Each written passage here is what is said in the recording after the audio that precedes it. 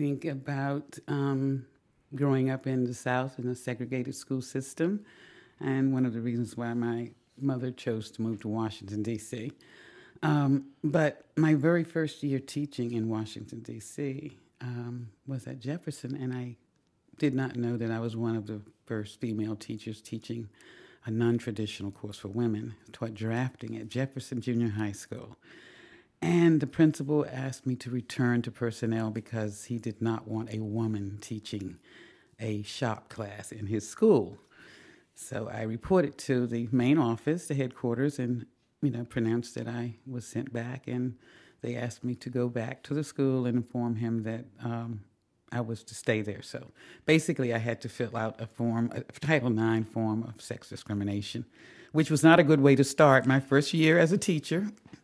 But that wasn't enough, because the second semester, when my students changed, the girls were informed that they could not enter into any of the woodworking or metalworking or printing classes. And I challenged that with another Title IX complaint on behalf of my female students. Of course, I don't need to tell you that that gave me sort of a really rough start at that school. And I basically spent the rest of the year fighting for my job. But from that point forward, and even though I was transferred to another school, I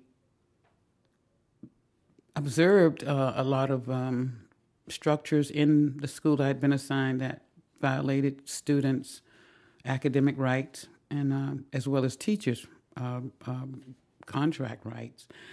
And I simply was not willing to go along with the violation. So consequently, I had to figure out a way to be a great teacher while challenging the injustices that I had to, in the structures that were in the school.